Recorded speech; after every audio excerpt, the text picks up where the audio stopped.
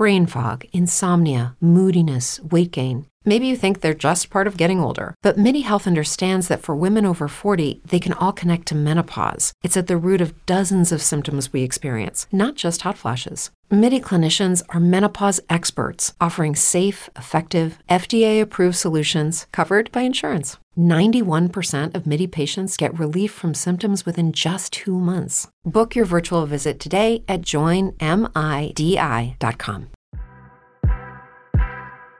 And Bonds hit high. It's a deep. It is high. Here comes the hook. Got him. 20 strikeouts. He ties the major league record. Freese hits it in the air to center. We will see you tomorrow night. The impossible has happened. Goal! Big fly on Tyson. Towards the corner. It's back. It's gone. Welcome to Slam Diego. We're grading off seasons this week and next Monday with the NL West, but we're going to go AL East on Monday, AL Central Tuesday, AL West Wednesday, NL East Thursday, NL Central Friday, NL West the following Monday. We start with the American League East. Jack Aram, just baseball show on Monday, February 6th. You're getting over a bit of a bug, and what better way to get over that bug than to talk about Adam Frazier and Masataka Yoshida, right? I don't even put those two in the same conversation because I'm gonna get to the Adam Frazier thing. Trust me, I've been laying in my bed for the last couple days thinking about like what we're gonna talk about for this specifically today.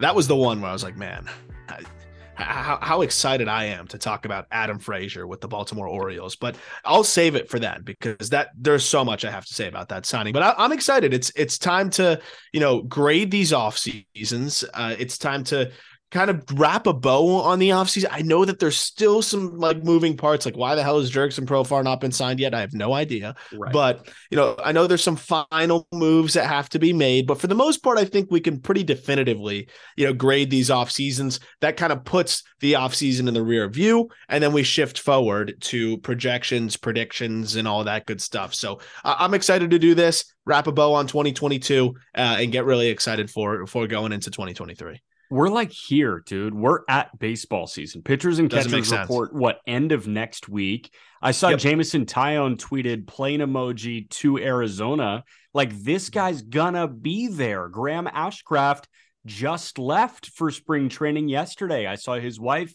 put something out. So, I mean, these guys are going. Baseball season's here. I loved seeing the Fan Fest stuff. I think that's great. Yeah. A lot of teams, it's like, you do the same old song and dance, and the Marlins, I'm sure, like I went to Sox Fest, I went to the Cubs convention or whatever they call it, Cubs Fest, and it's just spewing the positive PR, and for a 500 team, it's ho-hum, whatever, but the crowd size at Petco for Padres Fan Fest was insane. Yeah. How about Adley Rutschman, Grayson Rodriguez, and DL Hall chugging beers with fans in Baltimore? Yeah. Like there's something good about teams that have good vibes going into the year. The vibes are starting right before spring training. And that's honestly given me that kick in the ass that I needed where it's like, holy shit, dude, baseball's here. No, it's awesome. That's kind of been that turning of the page. And I think you really get it as a general sports fan right after the Super Bowl. But the one thing I'll say about the crowd at Petco Park, great weather helps, of course. Yeah. But first and foremost, the crowd that you get there for the Padres is a direct result of investing in your team. And I'm not saying everybody has to add the way that the Padres had. But I think even if the Padres didn't make, the Soto move, I think people are still excited enough about this team to be showing out big time because of the other moves that they've made. Like this is a team that has invested in not only winning, but earning the trust of fans. And I think we're seeing the result here. It's kind of interesting how that works, right? Put out a good product and have a lot more people, go to buy the opportunity to go consume that product. It's really simple, but for whatever reason, not simple enough for some other organizations. But no, I'm excited for the February to get going into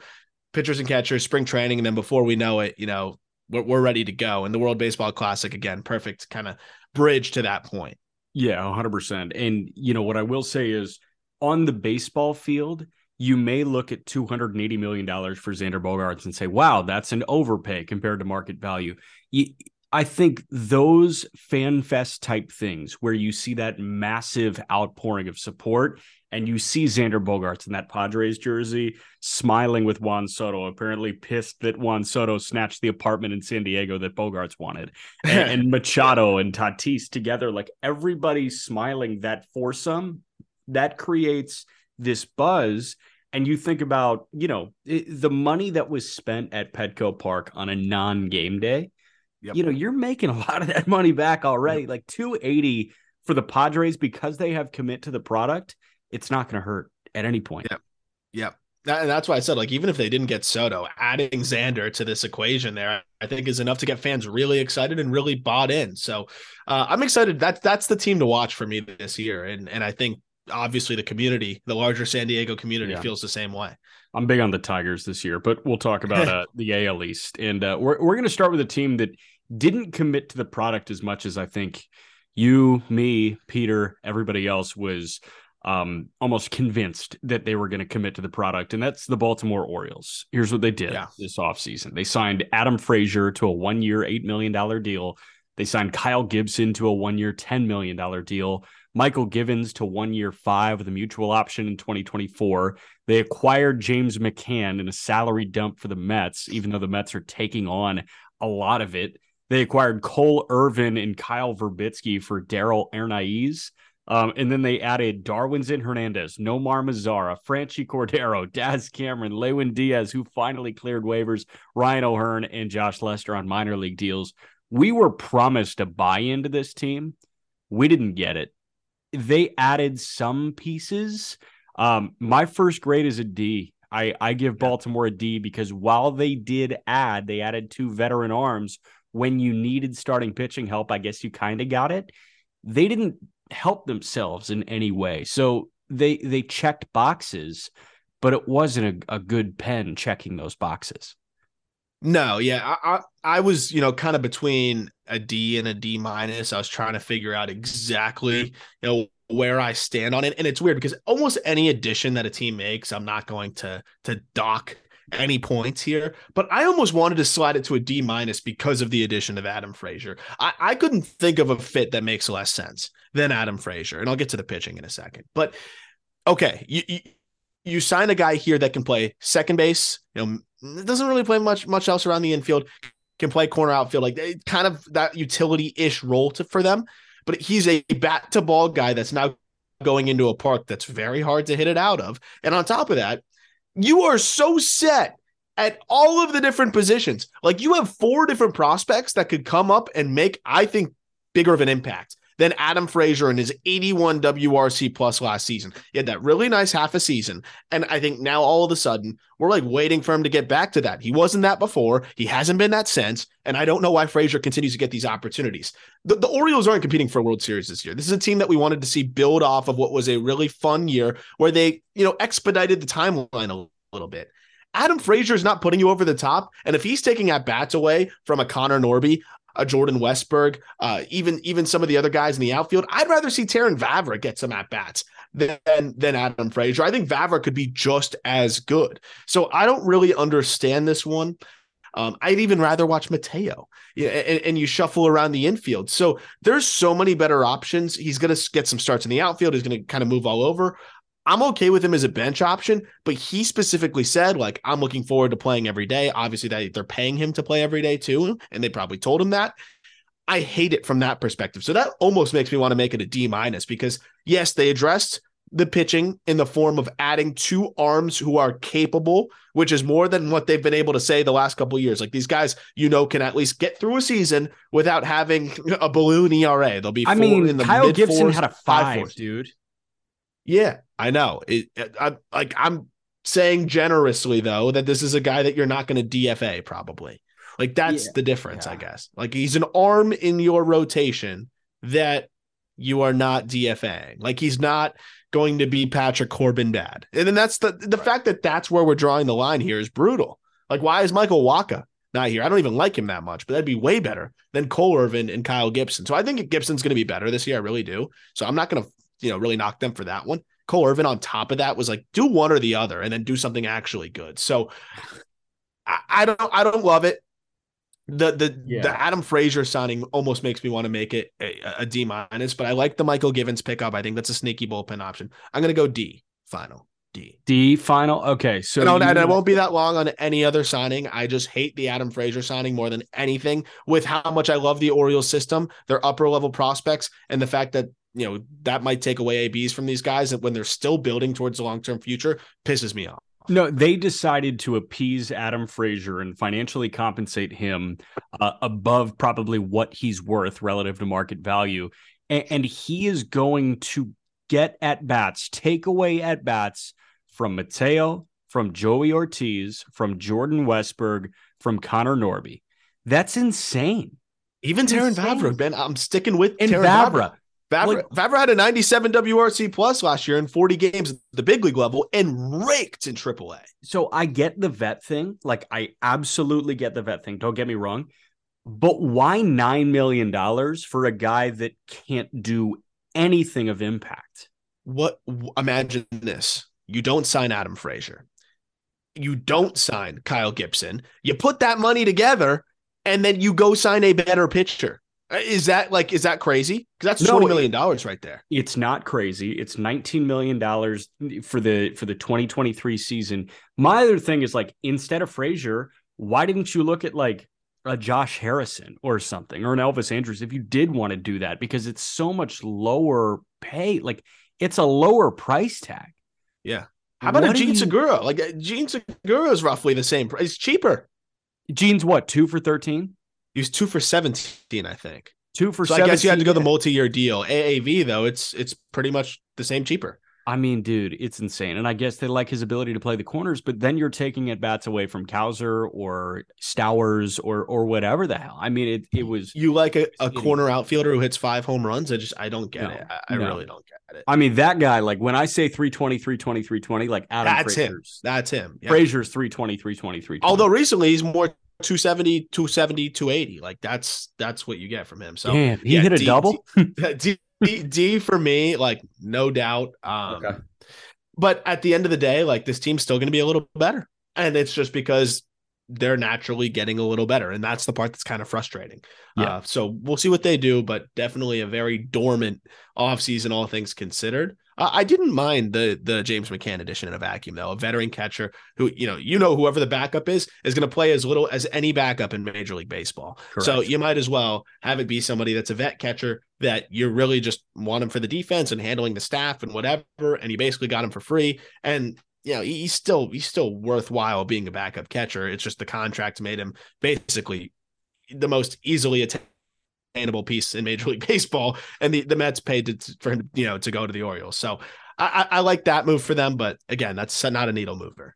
Yeah, no, not at all. All right, let's jump to Boston here, and this is going to be a conversation about the grade. We're getting, I feel like the 2 negative ones out of the way first. The Boston Red Sox, the elephant in the room is Xander Bogaerts is not on that team anymore. 11 for 280 with the San Diego Padres. Michael Wacha is not on that team anymore.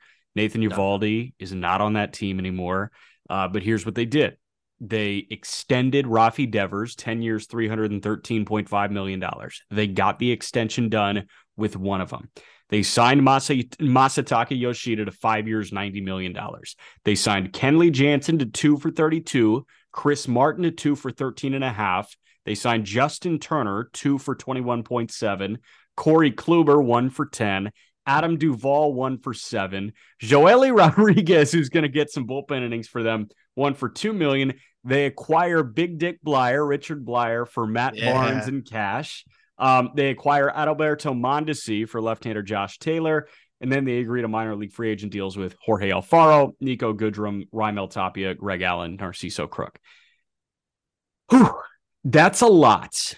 Quantity over quality was the name of the game for the Boston Red Sox. So instead of committing, $30 million to Xander Bogaerts annually, they commit $30 million to 10 guys, which is just crazy.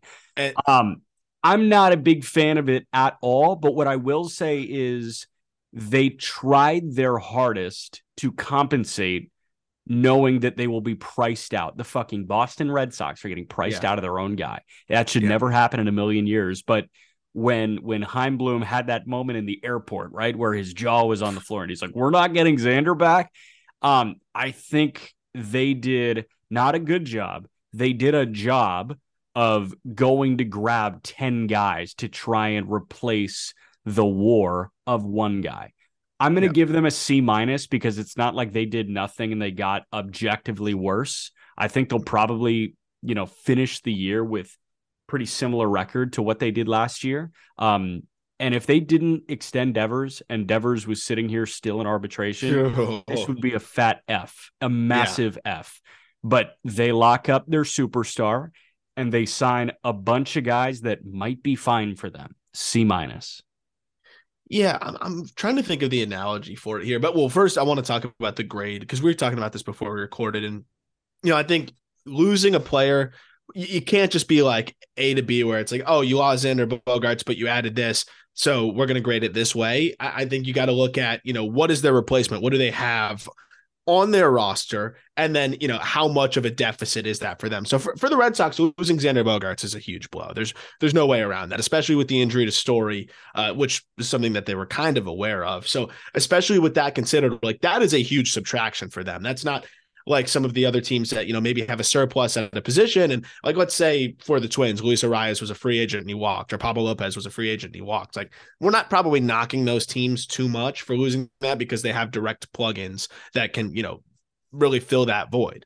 That's not the case with Xander. That said, I think they've did an okay job, like you said, in the other areas. Like, I think Duvall is an upside, a potential upside pickup there for that. That's a guy that could hit pretty well. He could hit 25 homers. Yeah, and he can play. I think he'll hit even better there, right? And he can play all three outfield spots. Justin Turner was phenomenal in the second half last year. That guy could still hit. Like, don't get it twisted. And I think that's a bat that really helps them. I like Yoshida a lot. Like, those are all good additions. The problem is, it feels like they're just trying to almost give it like the college try. Yes. Like there's no way that they believe that this is going to work. And I think the rotation is the biggest issue, right? When you let an Eovaldi go, who would have clearly been the number 2 in this rotation, even a Waka, who is probably due to regress. I'm okay with them letting him walk because he's seeking a multi-year deal. There's a reason why he hasn't been signed, but letting both of them walk, I think was pretty big. The offsetting doesn't quite make up for it. If they offset equally, it would be a C, right? Like, is that kind of how we're thinking? If they offset exactly what they lost, it'd be a wash. It's a C. Yes. I don't think they quite did that, but they did gain enough back, especially in the area of the bullpen. I don't love Kenley as a closer, but Kenley's still a hell of a lot better than Matt Barnes and whatever else they had going on. They needed a lefty. Bleyer's going to be that lefty guy out of the pen who gets lefties out really well. Does not get righties, but the Marlins needed a leverage guy. That was a good trade. You guys talked about that. And then, they go and get a Chris Martin who, look, I don't like how much they paid him, but he's good. He's a good reliever. So that upgrades them significantly there. So overall, I think they gained enough back to salvage the offseason, but not enough to say that they're better than they were last year. That I'm right with you again. We're on the same page. It's a C- for me. Lineup: Yoshida, Kike Hernandez, Devers, Justin Turner, Alex Verdugo, Adam Duvall, Tristan Casas, Adalberto Mondesi, Reese McGuire. That's a bad lineup. The bench, Mondesi's probably not going to be ready. That reports are that Mondesi might not be ready. So make that Christian Arroyo, buddy. Make it Christian Arroyo. As of right now, Fangraphs has the projected bench. I'm going to say Arroyo twice. Alfaro, Dahlbeck, Arroyo, Refsnyder. That's a bad bench. Think about this. Just think about the defense up the middle. I know Kike is supposed to be he hasn't really played shortstop in a while. And then you've got an okay Christian Arroyo at second. You've got Duvall in center who, I like the Duvall pickup. I don't like him playing center field every day, which is what he's going to have to do when you have Kike at short. The whole thing about Duvall before he got hurt was we were talking about how the Michael Harris promotion was so great because it got Duvall into a corner/DH role. He's still a great defender in the corner, so it was mostly left field.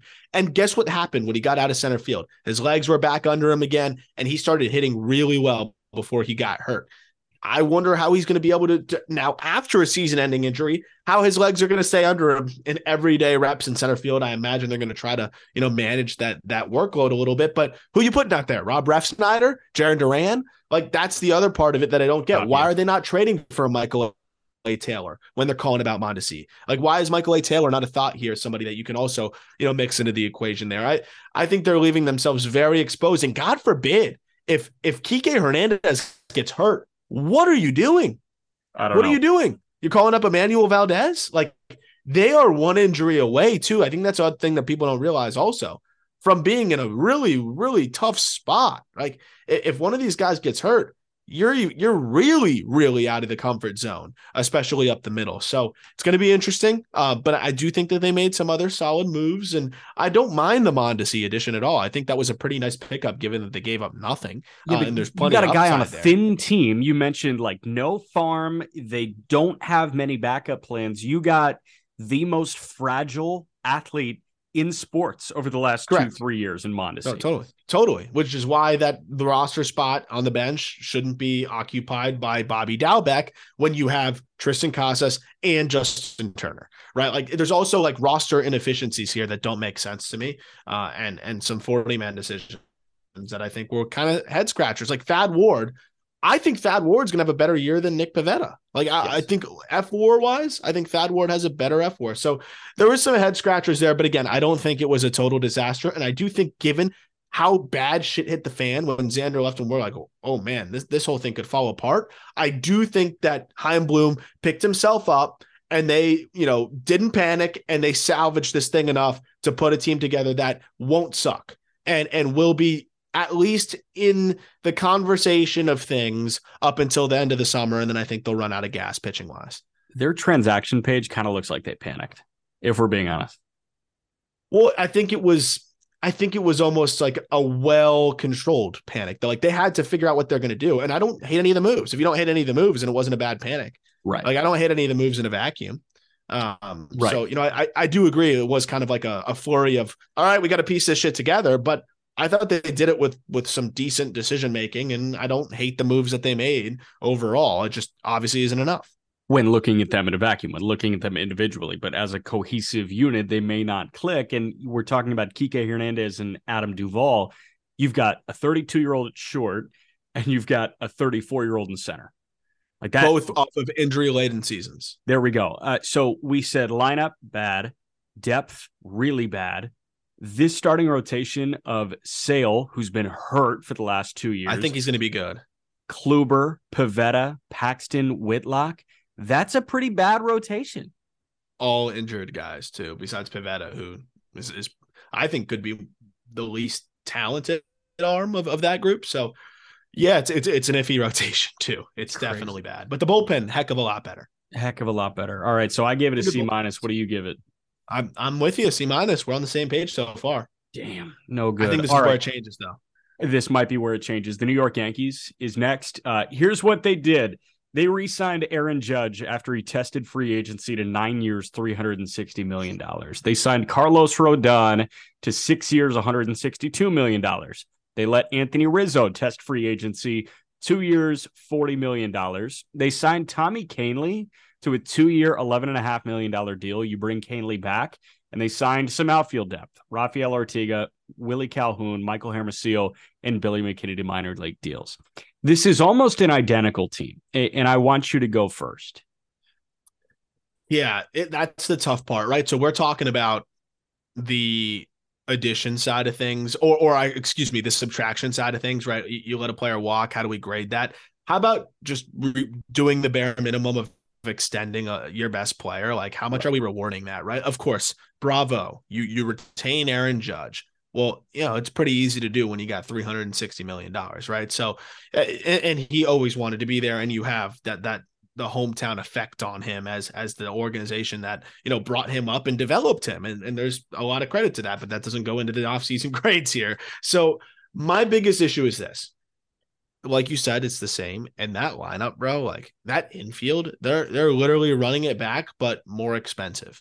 Like, that's the lineup wise. It's let's do it again, but with a higher price tag. That part I don't like, but it's hard to give them anything below a passing grade and better. And it's going to be better than a passing grade when you add Carlos Rodon, right? Like, when you add a guy that is capable of being a top 5 pitcher in this game when he is healthy, and he's just had the healthiest season of his career. Like, yeah, they paid a lot, and they're going to feel it maybe on the back end, but we're not in the back end yet. Right now, we're talking about the offseason. So that part of it really makes it solid.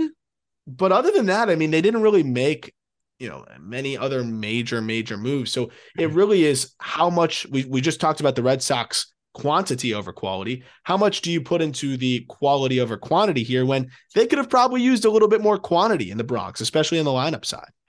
So if they got more lineup quality, if they went and got another 5-type starter, I think this would actually be an A, because we have to remember, and like, I think we're a bit phased by what happened after the All-Star break, where this team just kind of fell off the face of the earth and Giancarlo couldn't hit. And, like everything was going sour for them and the pitching wasn't as good as it was. You lose Taillon, you replace Taillon in this rotation with Carlos Rodon. And the shoulder surgery for Montas sucks. That frankly sucks. But I can't ding them for that, because that's just really, really unfortunate. The way I view it is, you've got a 99-win team that said run it back, but you added one of the best left-handers in the game, maybe the best left-handed arm in the game. So you've got this rotation that stacks up as Garrett Cole, Carlos Rodon. That's an elite 2. It's probably the second best pairing atop a rotation in baseball, only behind Verlander and Scherzer. And even then, Cole and Rodon's going to age a lot better than the 2 40-year-olds, right? And Verlander and Scherzer. I feel really good about that front 2 with Nestor and Sevy on the back end.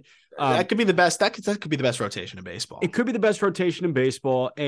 Aaron Judge was the best player in baseball last year. He could do it again.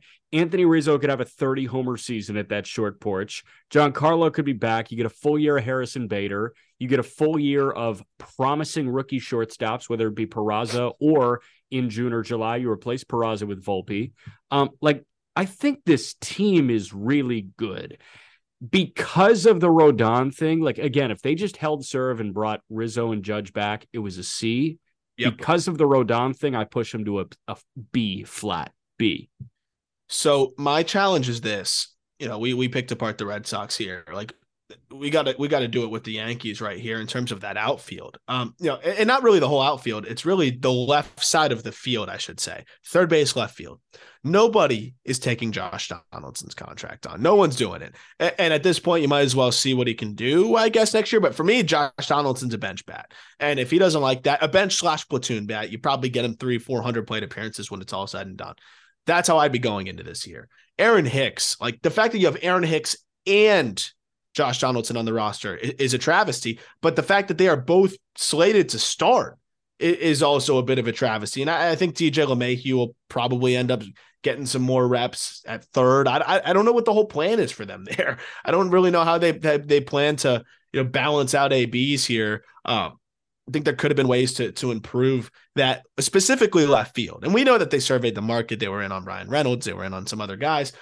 I just don't know how you don't upgrade left field and third base. Those were 2 areas that were really rough last year, and they don't really have any internal options at left. They have some internal options at third. Peraza could play third. He'd be an elite defender there, and then you could bring up Volpe. They've got some other potential options, but I don't really like anybody that can help them in the immediate future in the outfield. I don't think we're going to be waiting on, some of the guys that they've been waiting on forever in AAA that just haven't been able to pan out, like Florial. So I'm okay with the pitching depth. I think they've got enough guys that can plug in, even if Montas isn't healthy. I think they've got enough dudes. I think Clark Schmidt's a fine 5. I think they've got plenty of other dudes that could plug in as well. But the left field third base situation makes me very uneasy when you really consider what they could have added. But that said, like Oswaldo Cabrera could go out there and left and be fine. You could probably figure something out one way or another. And DJ LeMahieu's versatility definitely helps. And Isaiah Kiner-Falefa can't hit, but at least he'll be a great defender and put bat on ball. If that's your 9-hitter playing third, if Donaldson's a disaster, it's not the worst thing, but it's not great. So here's the thing. I think that I would be looking at this lineup with so much more optimism if on FanGraphs, like on Roster Resource, on the depth chart on MLB.com or wherever you go and get your depth chart, if LeMahieu was slated at third and not Donaldson, Donaldson was on the bench, and if Cabrera was slated in left and not Aaron Hicks, honestly, like that changes my perception of this lineup entirely. Because LeMahieu is objectively better than Donaldson at this point, and I've got a real soft spot for Cabrera just because I think this guy will fulfill a role exceptionally well at the major league level. I think he's the best option in left, and have Hicks be that bench, fourth outfielder type. But yeah, if they relegate Donaldson to the bench and start LeMahieu, then at third, like that works for me. Like that makes things look a lot better. This grade comes down to Aaron Boone, dude. Like, I mean, opening day is opening day. You probably run out the 37-year-old and the 33-year-old in left, right? But I want to know game 6 of the season. You want to put your A lineup out there. What does it look like? And if Aaron Boone thinks that Donaldson and Hicks belong in that lineup, then I'm going to disagree with Aaron Boone somehow. Like, you're just telling me they couldn't go get Max Kepler? Max Kepler in left field is so much better. I've seen guys with harder contracts to deal with get DFA'd than Aaron Hicks. That's 100%. So like he needs to be that DFA'd. Almost has me like the lineup situation almost pushes me to a B-. But when you retain Judge and Rizzo and add Carlos Rodon, it's hard to give a B-. I'll probably go with a B as well. So we're still on the same track. Dude, this is crazy. All right. Tampa. I think this is actually where we may differ because my grade is relative to the Tampa Bay Rays. It can't be relative to the rest of baseball. No, it has to be relative to the rest of baseball. Shit, for you. Damn. Okay. I got to think about it. Okay, wait, let's flesh this out. And I had this exact thought too, bro. But like, here's the thing. We have to grade it fairly. And I feel like not every decision they make is genius, right? And this team hasn't won a world until they win multiple World Series in a row. I think we give them too much credit. I love what they do. I was just texting you about like all of the little minor moves that I love. And we just talked about them on, in terms of when we broke down the farm system on the call up, like there's brilliant things that they do that give them sustainably just deep talent from top to bottom of the organization. That said, they have not been able to put it all together at the highest level. And that's especially in like some of the free agent moves, the trades, whatever it may be at the top. They're great at the between the margins moves, and they're great at just perpetually being good. But until they win a World Series and until they're like, really like always there, Astros level dynasty, I'm not going to just give them credit like, oh, it's the Rays, they're operating their own way. Like I'm going to give them credit for that in some regard, but I'm going to draw the line right here where I'm going to tell them, I'm going to say they had a bad offseason if I don't think they had a good offseason. And I'm interested to see what your thoughts are on this team. So they signed Zach Eflin to a 3-year, $40 million deal, which is absurd by Tampa Bay Rays standards. They must see something in Eflin that I frankly don't see. I do see that Eflin is like a fine pitcher, but I don't think he's a 3-year, $40 million pitcher when you've got Jeffrey Springs as a 4-year, $31 million pitcher. I think Springs is much better than Zach Eflin at this point. I would be paying Springs more in total money and in annual money. He got less in both regards to Zach Eflin. The two guys that they add are Zach Eflin and Kevin Kelly, who is a Rule 5 pick from Colorado. Tampa went and traded for him. He is funky arm slot, right-handed reliever, just another guy that's going to be good for the Tampa Bay Rays. Yeah. And then they locked up 3 guys that were on their team in 2022. Jeffrey Springs, 4 years, $31 million extension. Yandy Diaz, 3 years, $24 million extension. Pete Fairbanks, 3 years, $12 million extension. This team is also without Ji-Man Choi. They traded him to Pittsburgh. So, I mean, this team, like, they did next to nothing. You could say that Eflin is the only real addition until Kevin Kelly is an all-star this year, and he's Kittredge 2.0, right? Relative to Tampa off seasons, I had an A- here because they never do shit. But if you're making me compare this to the rest of the league, it's a C-. Yeah, I mean, I don't really like anything that they did. Like Eflin is fine. I'll say C because they pretty much remained the exact same. Yeah, the Kevin Kelly pickup, like it's technically a Rule 5 pickup. Yeah, they traded for him after the Rule 5. Like, it's the same thing. I think they have to follow the same Rule 5 rules anyway, so it's basically a Rule 5 pickup. I liked the Jeffrey Springs extension. I thought that was bold, but I think the right move for them. But you look at the lineup, bro. Like they're going to be starting what? Isaac Paredes at third.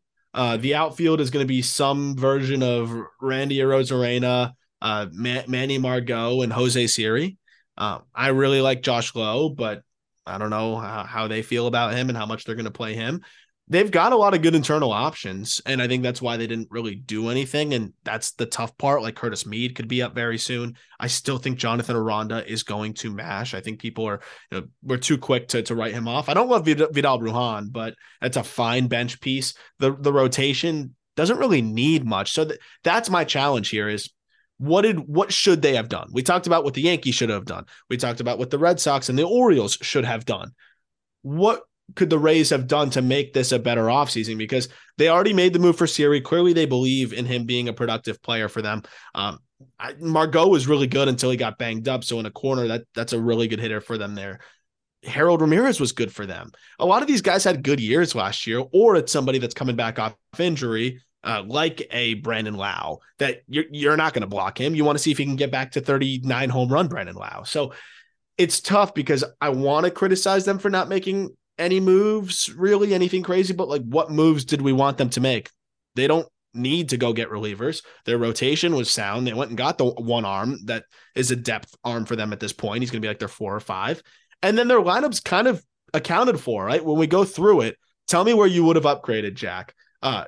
First base, Yandy Diaz. No, you just extended him. Wander Franco at short. No. Randy Arozarena in left. No. Brandon Lau at second. No. Would you have not? You wouldn't have upgraded there, right? No. Harold Ramirez. Yes, I upgrade there. I wanted Josh Bell on this team. If Josh Bell was in this lineup instead of Harold Ramirez, I think this is a masterclass for Marek Neander. Yeah. So here's the thing: Curtis Mead knocking on the door, but I guess you're not making moves to not block prospects, right? Like that's definitely. I think also, like there's space for Mead. If you want to put Mead at third, Isaac Paredes. Yeah, he's better than Paredes, I think. Yeah. So that I agree. I think the masher was kind of what was missing.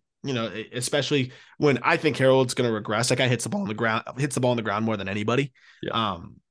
And I think Paredes could easily regress. This guy pulls the ball more than anybody. 100%. Ran into a ton of home runs, but like he's very platoon.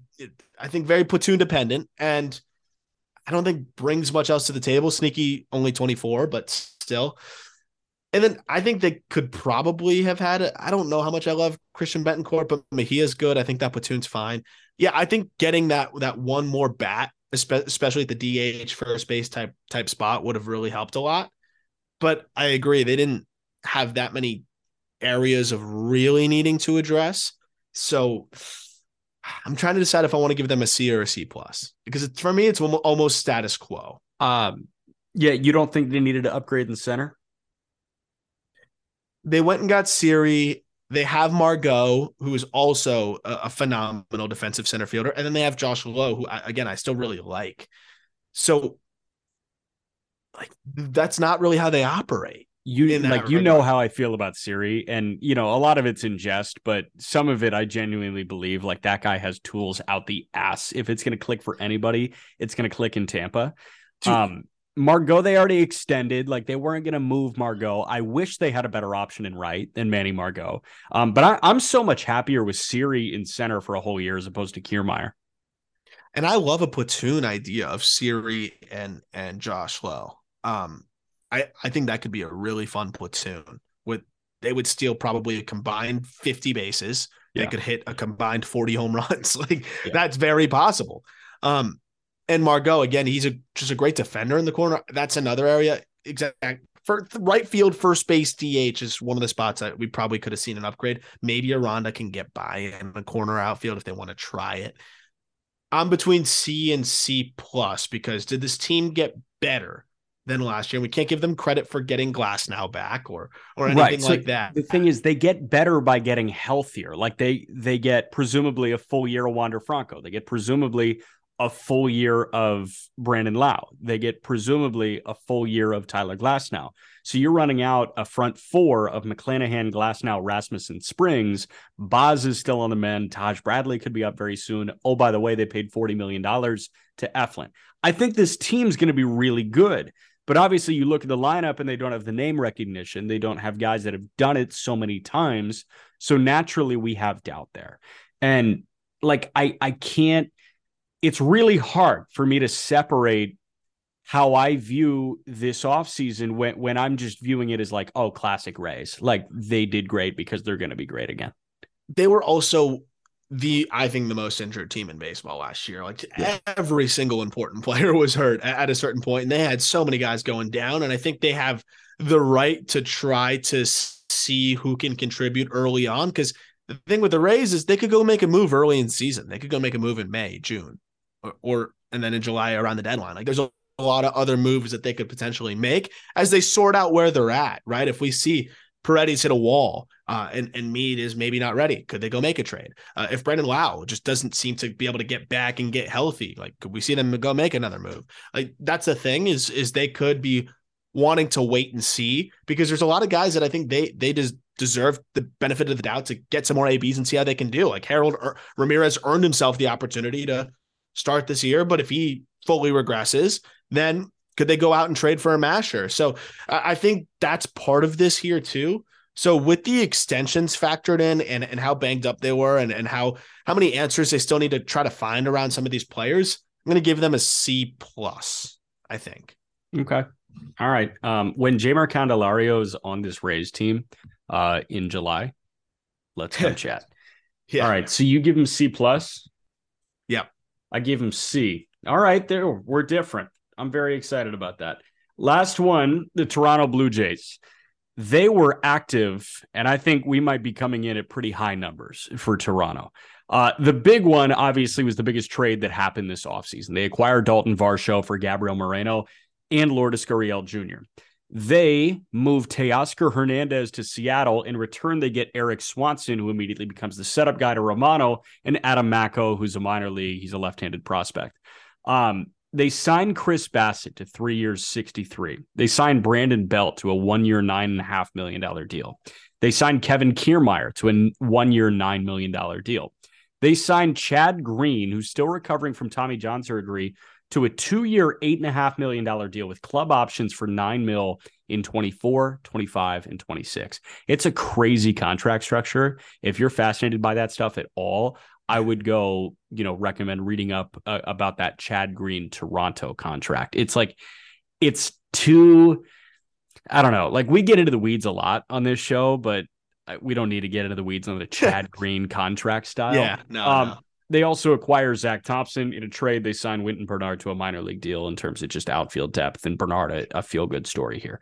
Varsho is massive. And the conversation that we were having about the Blue Jays offense is they needed to get more left-handed. They got a lot more left-handed here with Varsho, with Bell. And then the other thing that jumps out to me is they went and signed a $60 million pitcher to try and hedge the possibility of Jose Barrios sucking again. I wish they went and got an arm I feel more comfortable with than Chris Bassett. I'm telling you, Bassett feels like one of these Wallenda brothers, like part of this Wallenda family. Like every single outing is a tightrope act from him because the stuff lives in the zone. Nothing really jumps out as like, damn, that's nasty. So right now it's Manoah, Gausman, Barrios, Bassett, Yusei Kikuchi. Ricky Tiedemann is meteoric. He's like painter levels rising quickly. Yep. So Tiedemann could be up by the end of the year. We'll see. I think they got better, man. Like I gave him a B+. So the thing with Bassett is I don't trust him in terms of being that big game, like hand him the ball, game 5 of the series, whatever it is. But we're talking about a rotation that needed to get through 162. This is a team that's trying to win the division. They're always kind of just skate into the playoffs and they find themselves in a tough spot. And it's hard because you got to match up against the aces. I think Bassett can really help them flirt with first place potentially. And the thing with Bassett is It's almost been an interesting curve of like underrated. And then he goes to the Mets. And then it was almost like, I feel like people started to overrate him a little bit. And now I think people are like underrating him by talking about how overrated he is, because not to put your mind in a pretzel, but this guy's a 3.45 ERA in his career. Yeah. And he hasn't been any worse over the last couple of years. You look at 2020, 2.29. He was just absolutely dominant for Oakland. 2021, 3.15 ERA. Then he goes to the big lights in the big city in New York in 181 innings, which was a career high last year, a 3.42 ERA. That's really solid. And that's in a tough division. So for me, I feel like Bassitt is almost had this interesting curve of getting back to underrated again. And this is somebody that I think could be a really, really solid 3 for them. I like the Zach Thompson depth pickup with how much they've struggled to stay healthy. This is a guy that looked really good with the Marlins, took a step back with the Pirates, but even as a struggling arm last year, like a 5.18 ERA. Again, that's a guy that you can plug in an emergency and you're not fucked. And you need more guys like that. You need more. You call them sacrificial lambs. Like, I think that's the guy that you're like, oh, we're fucked. He's just above sacrificial lamb. You need guys that are above sacrificial lamb. They got one of those.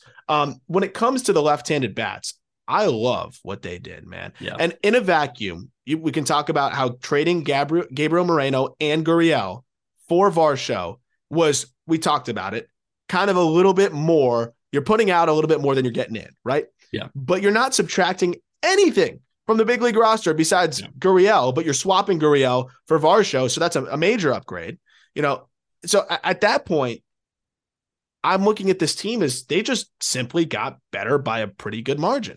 Dude, it's what you needed. I compared, what was it? I think it was on the Friday episode, the mailbag, where I compared that trade, Varsho for Moreno and Lourdes Gurriel, to Halliburton for Sabonis with some other pieces, right? Halliburton healed and I think like Tristan Thompson or some shit for Sabonis at a pick. Domantas Sabonis was needed in Sacramento. Halliburton was not needed in Sacramento because they already had De'Aaron Fox. And Heald was just surplus shooting. So think about it. One of the bright young stars in the game, Halliburton, is excess because you already have a top point guard at the position. Gabby Moreno was excess. While he is a bright young catching prospect in baseball and one of the best prospects in all of Major League Baseball right now, you already had a top 5 guy at the position in Alejandro Kirk and a damn good backup in Danny Jansen. Not on expiring contracts either. So Halliburton equals Moreno. Lourdes Gurriel, excess. Good player, excess. Didn't need him. You had a bunch of the same guy. Buddy Hield. Sacramento already had shooters. Lourdes Gurriel is Buddy Hield. Sabonis, while he is good, he fits what Sacramento needed. They needed to pair a pick and roll guy with De'Aaron Fox. Dalton Varsho, really, really good. But what he does for the Toronto Blue Jays takes them over the top because, again, they needed to get left-handed. They needed some power versatility. Varsho fills every single role that Toronto didn't have. Varsho is Sabonis, Moreno is Halliburton, and Lourdes Gurriel is Buddy Hield for your basketball people. Yeah. So here's my question, though, because I think you hit the nail on the head. That was money. That was great. How much better did they get when we do the transactional thing here? What came in, what went out, right? So you broke down that trade. I think that's clear that that's a net positive. But they do subtract Teoscar Hernandez and his 800 OPS, which is pretty good. And I think he's almost a little overrated at this point because he doesn't play great defense and he doesn't get on base at all. 316 OBP. Still a great hitter, 25 homers. He's a really exciting player with big pop. But you subtract Teoscar, you subtract Gurriel, who had a 743 OPS. You bring in Varsho, who's going to put up a way better WAR than either of those guys. I think he's going to have a higher WAR than both of them combined. But you bring in Varsho, who's going to be an elite defender, probably put up similar offensive numbers to Teoscar. I think he's going to hit around 25 home runs. I think he's going to hit around 270. I think he's going to slug around 480, 490. I think he can slug that high. He's going to give you way more stolen bases and way more elite defense. So it's not going to be close in that regard. But Gurriel to Kiermaier, and I know it's kind of weird because in this process, we're moving George Springer to a corner, which I do think has to have some value in itself. Yes. So we're talking about a guy that has struggled to stay healthy, and I think will benefit offensively from moving out there. But Kiermaier is not going to hit nearly as well as Gurriel. The difference is this outfield defensively is netting way more outs above average. I don't even know what it is, but it's going to be exponentially better in terms of defense. Yeah. Offensively, it might be a wash. It might be a wash offensively because Kiermaier, you're hoping for a 700 OPS. You're probably getting a 680, but he's going to play still, I think, elite defense out there. But let's say Kiermaier really can't carry his weight, dude. Who are you putting out there? Like, let's say he hits a wall. He can't hit. What are you doing? They don't really have any other options. No. Who do they plug out there? They don't have another Biggio? option. It might be Kevin Biggio. It might Whit Merrifield? It might be Merrifield. It would be Whit Merrifield. That's not the worst. It would be Merrifield, and you put Santiago Espinal in his place at second, and I really like Espinal. So I think this team, yeah. I was going to say, I almost wish Danny Jansen could play outfield out there because I like his bat. But I do like that contingency plan because we know Whit can play center, right? Like he can play center field. Whether it's Springer going back to center and Whit playing right or left with Varsho in the other corner, or it's Whit hopping in center and Springer's just the full-time right fielder and Varsho the full-time left fielder. I like that. I think that Whit Merrifield's going to get a lot of plate appearances. I think that he's going to get a lot of innings in the outfield. And I think that Santiago Espinal is going to get a lot of plate appearances. I bet he's a 500 plate appearance guy because I think that they signed Kiermaier knowing whatever they get from him offensively is great. He's the 9-hitter. He is far and away the least valuable bat in one of the best lineups in baseball, if not the best lineup in baseball. That's the other thing. This is already one of the better lineups in baseball. 1 through 8. I mean, it's hard to find more impact here.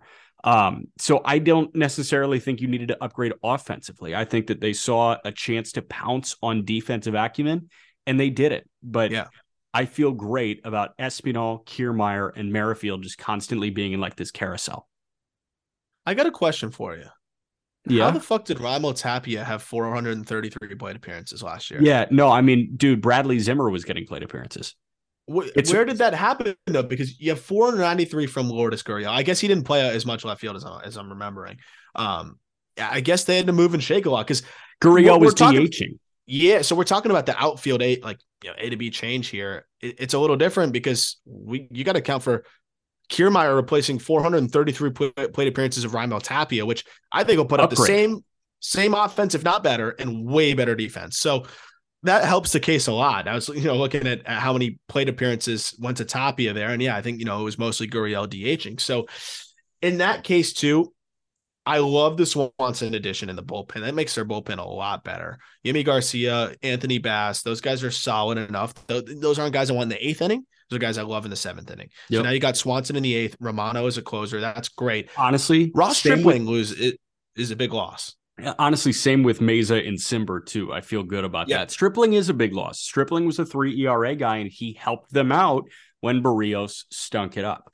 I was just looking at the available starting pitcher free agents, and there were just so many other guys that I would have liked to see in a Blue Jays uniform instead of Chris Bassett. As of right now, Kikuchi is the only left-hander in that starting rotation. I would have preferred Tyler Anderson over Chris Bassett. Oh, yeah, absolutely. Even Nathan Eovaldi on a 2-year deal. I think I would have preferred Eovaldi over just the upside Bassett. of it. Just the upside of Nathan Eovaldi. I probably the same, but I might have sided with Jose Quintana over Bassett. That one I like more because I do find myself a little bit risk averse when it comes to adding to this rotation because you have Manoah who looks phenomenal, but let's see how he follows it up if he can match it. I think he will be really good next year. Kevin Gausman should be more than fine. No questions about those two at the end of the day. But Barrios, big question. Kikuchi, massive question, right? So and then Ryu's hurt. So you kind of needed to pencil in a third guy in there that you trust. And Bassett, again, we can go back to how I trust him. I don't know if I trust Eovaldi. I almost wish they added one of the guys you mentioned on top, right? I would have preferred to see Tyler Anderson added on top of this. So I'm not counting on Yusei Kikuchi. I just don't want to block Nate Pearson. Is that fair? That's the thing too. You don't have to really worry about anybody coming up other than Tiedemann. And Tiedemann's still far from being built up to a big league starter in terms of workload. Look at his game logs. They barely have stretched him out. So that's something there that I hear you. But at the same time, I kind of like the calmness that Chris Bassett brings, given the rest of that rotation. Yeah, I hear you. So Manoah, Gausman, Barrios, Bassett, Kikuchi. Mitch White is probably the 6, but I need you to tell me a bit more about Yasver Zulueta, who is probably the 7 right now. He's probably the first guy up. Yeah, Yasver Zulueta is pretty gross. And that's something that I believe one of our new writers that are jumping on really soon are gonna do a dive on Yasver, because he's a really interesting case. Crazy velo. I was just pulling up. I wanted to see what the fastball velo was. I didn't remember it off the top. Averaged 97 miles an hour this past season. Command's pretty off though. Like he's definitely a little bit far off in that department. So I'm interested to see if they try to use him in the bullpen role or like a swingman. But that's another arm that can come in and make an impact. And I also think Nate Pearson is going to be able to throw and make an impact this year as well. I don't know how they're going to use him. I'm interested to see how that works, but they have more pitching options this year, I think, than they've really ever had in recent seasons. So that does say a lot for them. And again, I think outfield and lineup overall upgraded. Brandon Belt also, I love the upside of that addition. I'm really excited about Brandon Belt. I think he could be great. I like the backup plan of Spencer Horwitz because I still think that guy can really hit. He's going to get an opportunity as an underrated prospect, but I love the Belt addition. So lineup improved. Rotation, I'd say is roughly the same because Ross Stripling gave you a 3 flat last year in 130 something innings. So you figure Bassett gives you a 3-4 and 170 innings, relatively the same. I'd say the rotation's kind of a wash. Yeah. Bullpen better with Swanson. So I think with the control that they acquired, with what they were able to do with this Varsho deal, because they had no outfielders that I was looking at anytime soon. That makes a big difference for them. I'm like teetering on giving them almost just a flat out A. Yeah. Because I like how much control they acquired. I'm going to go A minus. A minus. Okay. So you gave Toronto an A minus. I gave him a B plus. You gave Tampa a C plus. I gave him a C. You gave New York a B. I gave New York a B. You gave the Red Sox a C minus. I gave the Red Sox a C minus. And then we both gave the Baltimore Orioles Ds. So, yep. All right. Close. I thought we'd be further off on some of these. I thought so too. Let me pull up the odds real quick to win the division because I do want to do this, right? Because I think this will tell you a lot about which teams are creating optimism with their offseason as we go into this. According to DraftKings, as I open up Major League Baseball, division winner, here we go. The AL East, the Yankees are plus 105. The Blue Jays are plus 220. Tampa is plus 380. The Red Sox are plus 1900. The Orioles are plus 2200. What jumps out? Sounds about that's almost chronological with our lines up with our grades. Yeah. For the most part. And I think that's pretty fair. I think what stands out to me, honestly, is how far ahead the Yankees are. Yeah. I get it because they won 99 and they technically added to the team and they have some prospects that could come up and make an impact. I think Peraza is going to be awesome, but I'm pretty excited to sprinkle a little bit on the Blue Jays to win this division because I don't think they're done either. I'm not saying in this offseason, but I think they're going to be aggressive at the deadline, especially if they can smell that division. If they can sniff that thing, they're going to make a move. So I'm not expecting this team to slow down anytime soon with the aggression. And I think a lot of their guys are naturally going to make a leap, and we'll get into that later. But I think it's interesting. I think the only thing that stands out to me is maybe the Blue Jays. Even then, though, the Blue Jays are giving them credit with those odds to put him second there. Plus, that's pretty good. Can I just say, because of the starting rotation, Tampa at plus 380 is very appealing. Yes, absolutely. Absolutely. Especially with the guys that they could have come up and make an impact. Yep. All right. Grading the off seasons will continue. Peter and I will do the AL Central tomorrow. Every link you need is in the show notes. Go listen to the call up. Go listen to Show and Go with Taylor Davis and the Just Fantasy show. Just Fantasy is ramping up here. So talk to you guys tomorrow.